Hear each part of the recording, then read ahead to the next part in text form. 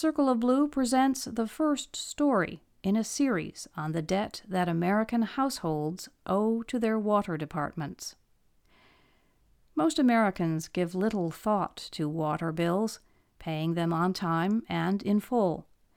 But for some homeowners and renters, water debt is relentless and menacing.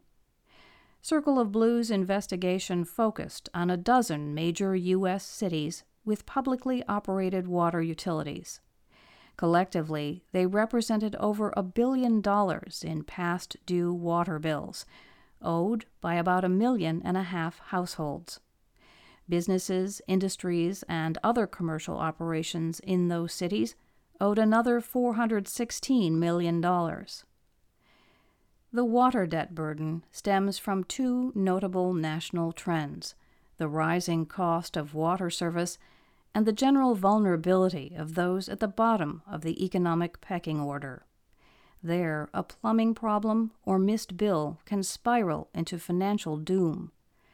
A pipe leak can swiftly trigger an abnormally high water bill, but water debt also builds up over time, drop by drop, in the monthly struggle to make ends meet on poverty wages. However it accumulates, water debt has serious and potentially long-lasting consequences. Water departments can shut the water off to homes. Utilities impose fees for late payments. In their efforts to collect, some cities use tax liens on property, which add additional fees and can mean foreclosure or the inability to get a loan for home repairs.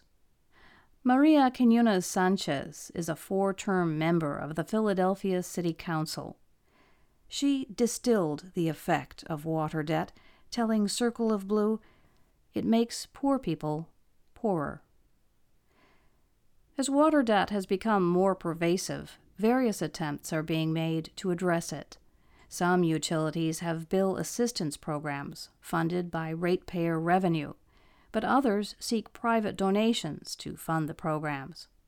The charity Human Utility raises money in order to pay overdue bills for people in Baltimore and Detroit.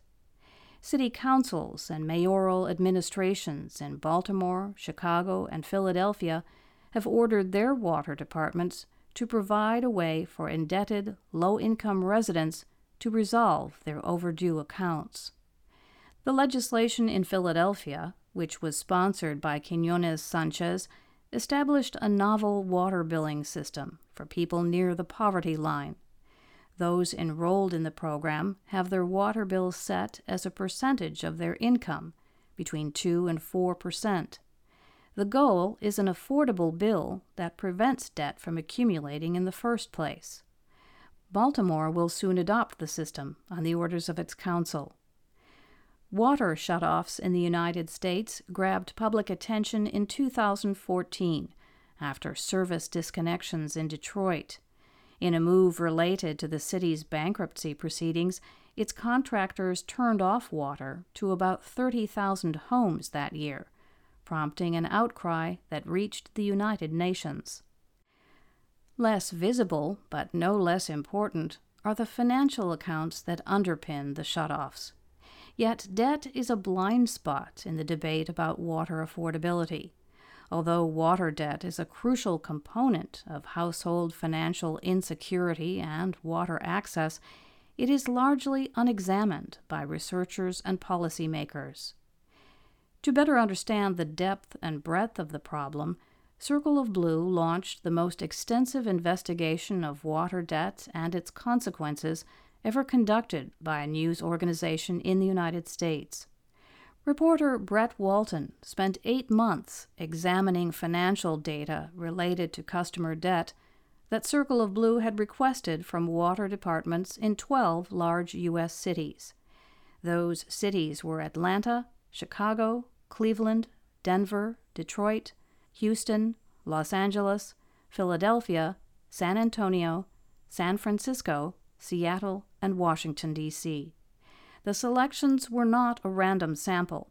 The cities were chosen because they represent a cross-section of America, a mix of geographies, demographics, population sizes, and wealth. An effective analysis was challenging for several reasons.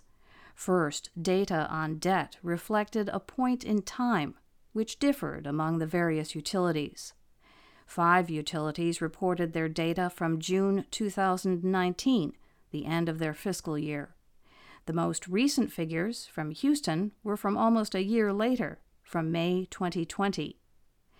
Second, utilities package their service charges differently. Some utilities bill for water only, others combine water and sewer, and still others include charges for things such as garbage collection and stormwater fees. The debt to the utility reflects all the services for which it bills, even though the water department is usually the one that has to enforce collection. Garbage collectors are not cutting off trash pickup.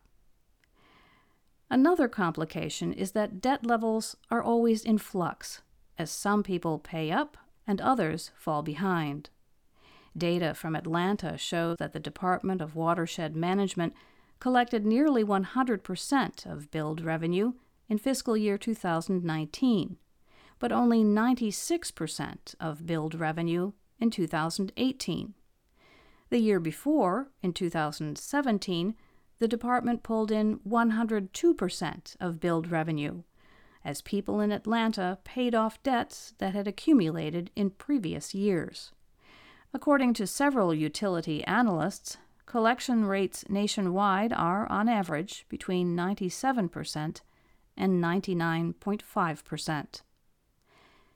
Despite the statistical complexity, Circle of Blue found striking results.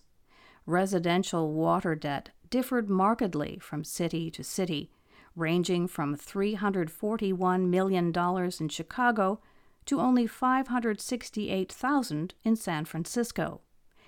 8 cities reported their median residential debt ranging from $79 in Denver to $216 in Seattle to $415 in Detroit to $662 in Philadelphia.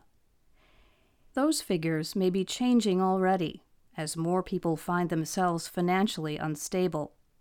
Circle of Blue's data on customer debt were requested and collected by and large before the coronavirus pandemic.